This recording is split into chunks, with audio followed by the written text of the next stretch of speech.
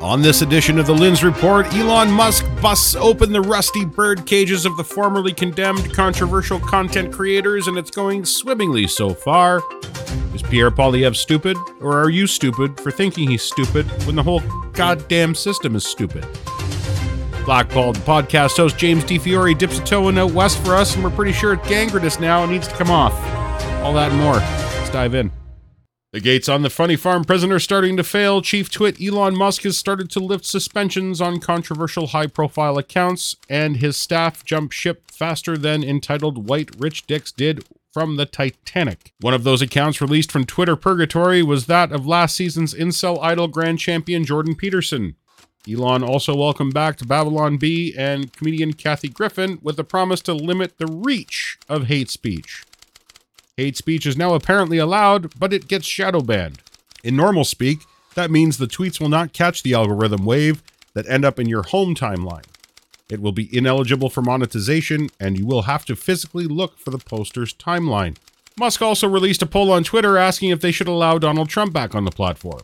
Over 6.6 million votes were cast, ending in 54% of those votes saying they would like to see Donald Trump back on the bird. Trump has since released a weird cell phone video stating he will not be returning to Twitter. One can only assume it's due to stakeholders at Truth Social forbidding the Orange Menace from moving his circus sideshow back to Twitter, an all but inevitable death sentence for Truth Social. On the other end of the Twitter trigger-happy scale, Jordan spent his jailbroken afternoon seemingly test-driving the new lack of censorship, leveling random hate-filled outbursts at a few groups including the trans community, COVID-19 science, and a screenshot of the tweet that sent him into the deserved void. That one was attacking Elliot Page, calling the surgeon who performed his breast augmentation a, quote, criminal physician. Like a monkey with a shotgun, the Ayatollah of Incelistan is back, baby, and crazier than ever. This week, he took to calling Jagmeet Singh utterly sickening and a pathetic panderer after the federal NDP leader issued tweets about misogyny, white supremacy, and racism being behind the ongoing genocide experienced by Indigenous people. We have a bittersweet history with Jordo. During the conservative debates for CPC leadership in Canada, the host of our flagship show, Dean Blundell, pointed out rather aptly that seemingly sexually confused and frustrated males with small penises love Jordan Peterson and revere him as some sort of a deity. Jordan's retort lacked girth and was very short in length as well, with the air of, I know you are, but what am I? Jordan inquired if Dean was 8 years old. You'll notice there was no denial from Peterson in his reply about his incel army, who cheered like Taylor Swift fans when Pierre Poilievre told the debate moderator he was reading Jordan Peterson's 12 rules. Speaking of Poilievre, let me ask you a question. Is Pierre Poilievre stupid? Don't answer too quickly. Take a really hard think on this one. And the answer is no. He is not stupid. At all. Does he say stupid things? Absolutely. Like all the time. Why do you think that is? Why does he only repeat the same thing over and over when it's so stupid? Politicians have two choices when it comes to courting voters. They only have two targets to choose from, and they can only choose one as a landing spot. Those targets are sensibility and emotionality. Sensibility stems from balanced, educated resolution within one's own mind when faced with decisions or situations. Sensibility is formed from examining initial emotions to the information and applying knowledge, past experience, and developed reasoning skill to formulate a response. Emotionality stems from a primal reactionary response when faced with decisions or situations. Reacting emotionally without exercising the other tools available due to lack of knowledge, past experience, and not forming any sort of reasoning system or coping mechanisms based on those two things. We're going to get a little nerdy here. The amygdala, which is the most ancient part of your brain, signals your hypothalamus to fire up the hypothalamic pituitary adrenal axis, where the brain and your endocrine system intersect. At this point, your adrenal glands release into your bloodstream, which triggers your stress response. This is a basic understanding of the physiology behind stress, according to Dartmouth Undergraduate Journal of Science. It happens in a matter of milliseconds. Just because we live in a modern society doesn't mean these physical systems melted away. They've evolved tremendously, but they haven't disappeared. Our brains still do this when we encounter the unexpected. There is a reason Poilievre repeats very basic, rudimentary talking points. He's pinging the amygdalas of those who react emotionally. He's triggering their basic fight or flight responses by planting seeds of doubt and threatening scenarios inside of their subconscious thought process. This is a known right-wing political strategy, and they have been using this tactic for years. Strangely, someone is always coming to take something from you, or they have already taken it from you, and they are the only ones that can help you get it back. Whatever that it is. When it comes to unfamiliar social situations, there is ample evidence that encountering something fundamentally different from what we expect elicits a stronger activation of the amygdala. This is what kept our species alive for millions of years. This instantaneous, instinctive response keeps us from getting eaten by bears. It also kept us on our toes when other tribes try to invade us. Those who react emotionally tend to also react to direction. In the recesses of their subconscious, those free thinkers are the most thirsty for direction. In a very broad term, we all need to get there. How we get there depends on our direction. Voter apathy usually comes, weirdly enough, from the more educated side. Those resolution processes pour cold water on the amygdala to turn down the instinct to get there. It's a cognitive double-edged sword. Pierre Poilievre and his handlers are all too aware of how this works and how to exploit it to their advantage. Even in the face of verifiable truth, snake oil salesmen can bend the perception of the feeble's reality, just enough to set the hooks in to those who have already fallen for the bait and switch. In some instances, for generations now. A long lineage of perpetual victim class who have taken the easy route out of complaint and deflection. And they have embraced the ideology that someone else will do the hard work for them while they take their grievances out on whoever the conservative daddy du jour may be.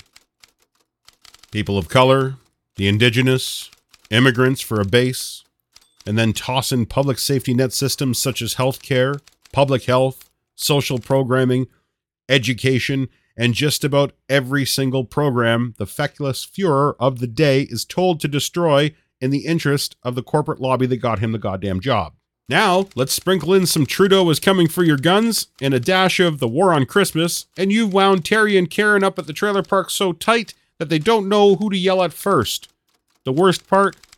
Most of those social programs conservatives in this country want to gut out and fill with Galen Weston PC brand cotton balls. They are programs the undereducated like Terry and Karen rely on the most. If there is one thing Pierre Poilievre should be applauded for, it's his uncanny ability to take a mile-away running start, square up, kick his constituents squarely in the crotch, and while they're bent over in agony, remove the cash from their pocket and still evoke a heartfelt thank you from the unsuspecting rube. Imagine that. Stimulating and puppeteering the most primal systems inside your brain makes you do really dumb things, often not in your best interest. Weird. Kits, I'm your eager beaver. And I'm Mr. Grizzly. If you love politics or hate politics, then have we the perfect podcast for you. The True North Eager Beaver. Incisive political commentary. We keep you up to date and give you the political and media literacy you seek to help you cut through the bovine fecal matter. Facts first. Sound analysis. Sometimes I growl. Sometimes I sass. We impart civics and build community. And we share some laughs along the way. Being informed and engaged has never been more fabulous. Or sexy. Catch us on the Dean Blundell Network. Or on our YouTube channel. Or wherever you get your podcasts. Because democracy is something you do. And now to blackball the podcast host James DeFiore for his look at what's going on out west. James. While Canada is known around the world as a vast nation of diversity, we at home know that's only almost true.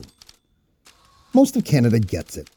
Our values get better, our tolerance improves, and most of us have experienced a kind of personal growth as we learn more about the world and ourselves. If you woke up feeling like that today, chances are you are not in Alberta. Because Jesus fucking Christ. Warning, the following monologue is based on actual things.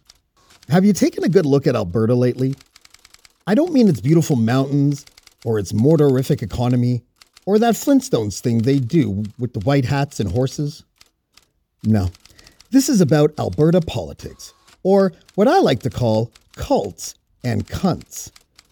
Because there is an alarming amount of cult members and all-around cunts in Alberta politics. Don't believe me? No, of course you do. After all, this is a province where a plucky and bloated Ralph Boris Yeltsin Klein managed to be premier for 4 decades. That's 40 plus years of funneling tar sands, shotgunning the Fountainhead, and not being able to drive to the rodeo without a roadie. So is it really surprising that the present-day Alberta comes with its very own QAnon premier? Or how a former Justice Minister, Jonathan Al Jolson Dennis, aka Captain Hairplugs, paid a notorious fixer to steal the phone logs of a journalist? I mean, is anyone really surprised that a shady political operative, Alan Hallman, rumored to smell like a spilled beer in a closed trunk of an abandoned 1970s Chevelle in the Badlands in July, had a son who worked at the health minister's office when that health minister granted a fat PPE contract to a company owned by a cult led by a fat crook with a direct line to Jesus from his mansion in Australia? And is it at all surprising that both Australia and Alberta begin and end with AA? But I digest. No, just kidding. I just projectile puked after learning about a sitting Calgary councillor who used to be a cop who was hit with a slap on the wrist for allegedly sexually assaulting a minor has been systemically protected by greasy lawyers, old boy judges, and hee-haw police unions, all while executing a harassment campaign against the survivor. This is a province who single-handedly made ivermectin the most popular children's vitamin in 2021. Look, Alberta, it's not that we don't love you. We do. Sure, that kind of love is normally reserved for that hooker who's been working the same corner for decades. I mean, you don't condone or like what she does, but you have to respect anything that's been drilled as often as she has. Yes, Canada, like the drunk uncle at a wedding, we love Alberta. She's family. Sure, she whines and pouts and threatens to run away, but we know it's only a matter of time before that old whore can settle in on the corner once again. And by corner, I mean the far fringe of Canadian politics. Well, there you have it. Another edition of the Lynn's Report that requires you to go and have 2 hot showers. Ugh. My special thanks to James DeFiore, host of Blackballed the Podcast, for his in-depth look into what's happening in Alberta, along with his gratuitous use of the C word. I'll leave you with something special from James right now. You made me promise not to play it, but I'm going to do it anyway. Yeah. Those on the track. Way back in the day, in 1848, this guy named John Darby set out to create a secret way of life where they would not associate with other types of people if those people didn't share faith. Baptized in scorn, families torn. The Plymouth Brethren Christian Church is now officially born. Cult life is forever, and if you ever leave, you're vilified, ostracized, minimized, please, on receiving ends of lies. All the crooked eyes, all the last goodbyes to all your family ties. You can see it in their eyes, it's vacant. Either you a Plymouth Brethren or you Satan.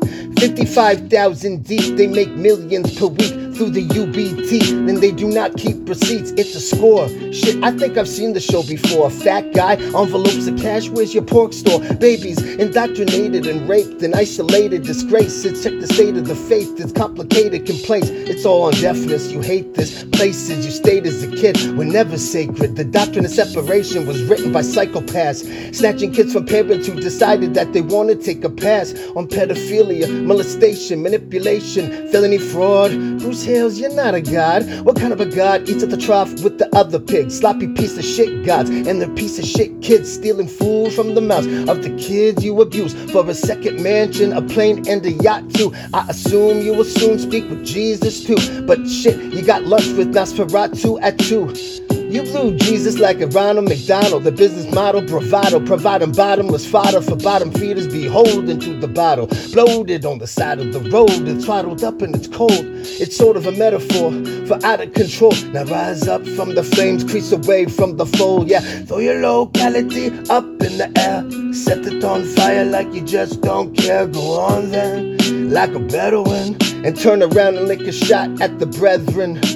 Throw your locality up in the air. Set it on fire like you just don't care. Go on then, like a Bedouin. Now turn around and lick a shot at the brethren. I got hope like Cheryl, but most of the time I just wanna bust a couple of barrels or a 9 like De Niro, or design war plans, attack the whole clan, make stacks from the old men who diddled and ran. Sinister plans include darkest shit in human nature. Gaying in the brethren, they chemically castrate you. You don't contribute dollars, you're sentenced to the bottom, with weekly priestly visits that accentuates the problem. And hell on earth is Maple Creek, and I know it hurts, get off your knees and excise that cancer. The pedophiles dance to apathies. Now switch up the playlist, the chance to face this. It's more than a facelift. You're gonna need a spaceship if you are attempting to escape this. See through trees like you're blunted. And big ups to Richard Marshman. Now the hunter is the hunted. Cause when that falls and the fat man crawls, someone please let him know he's not welcome on Blackballed. In fact, yo, I make it my mission. I will not rest until this motherfucking cult is out of commission. So throw your locality up in the air. Set it on fire like you just don't care. Go on then, like a Bedouin, or turn around and lick a shot at the brethren. Throw your locality up in the air. Set it on fire like you just don't care. Go on then, like a Bedouin. Now turn around and lick a shot at the brethren. For the Lynn's Report on the Dean Blundell Network, I'm Ryan Lindley. Have a good week. Yeah. Those on the track. Hi, I'm Emily Roger, and I host a leadership show called The Boiling Point with my co-host, Dave Vale. Together, we sit down with trailblazing entrepreneurs, thought leaders, and movement makers who are driving meaningful change in our world.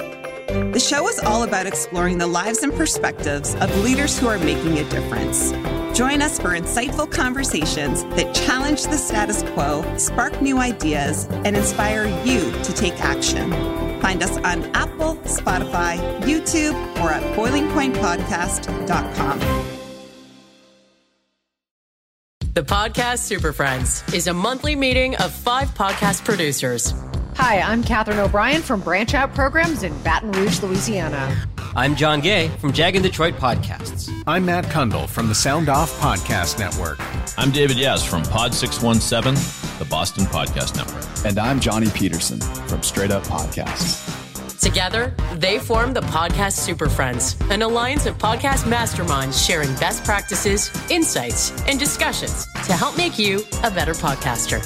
Follow or subscribe to the show on Apple Podcasts, Spotify, Google Podcasts, or at soundoff.network.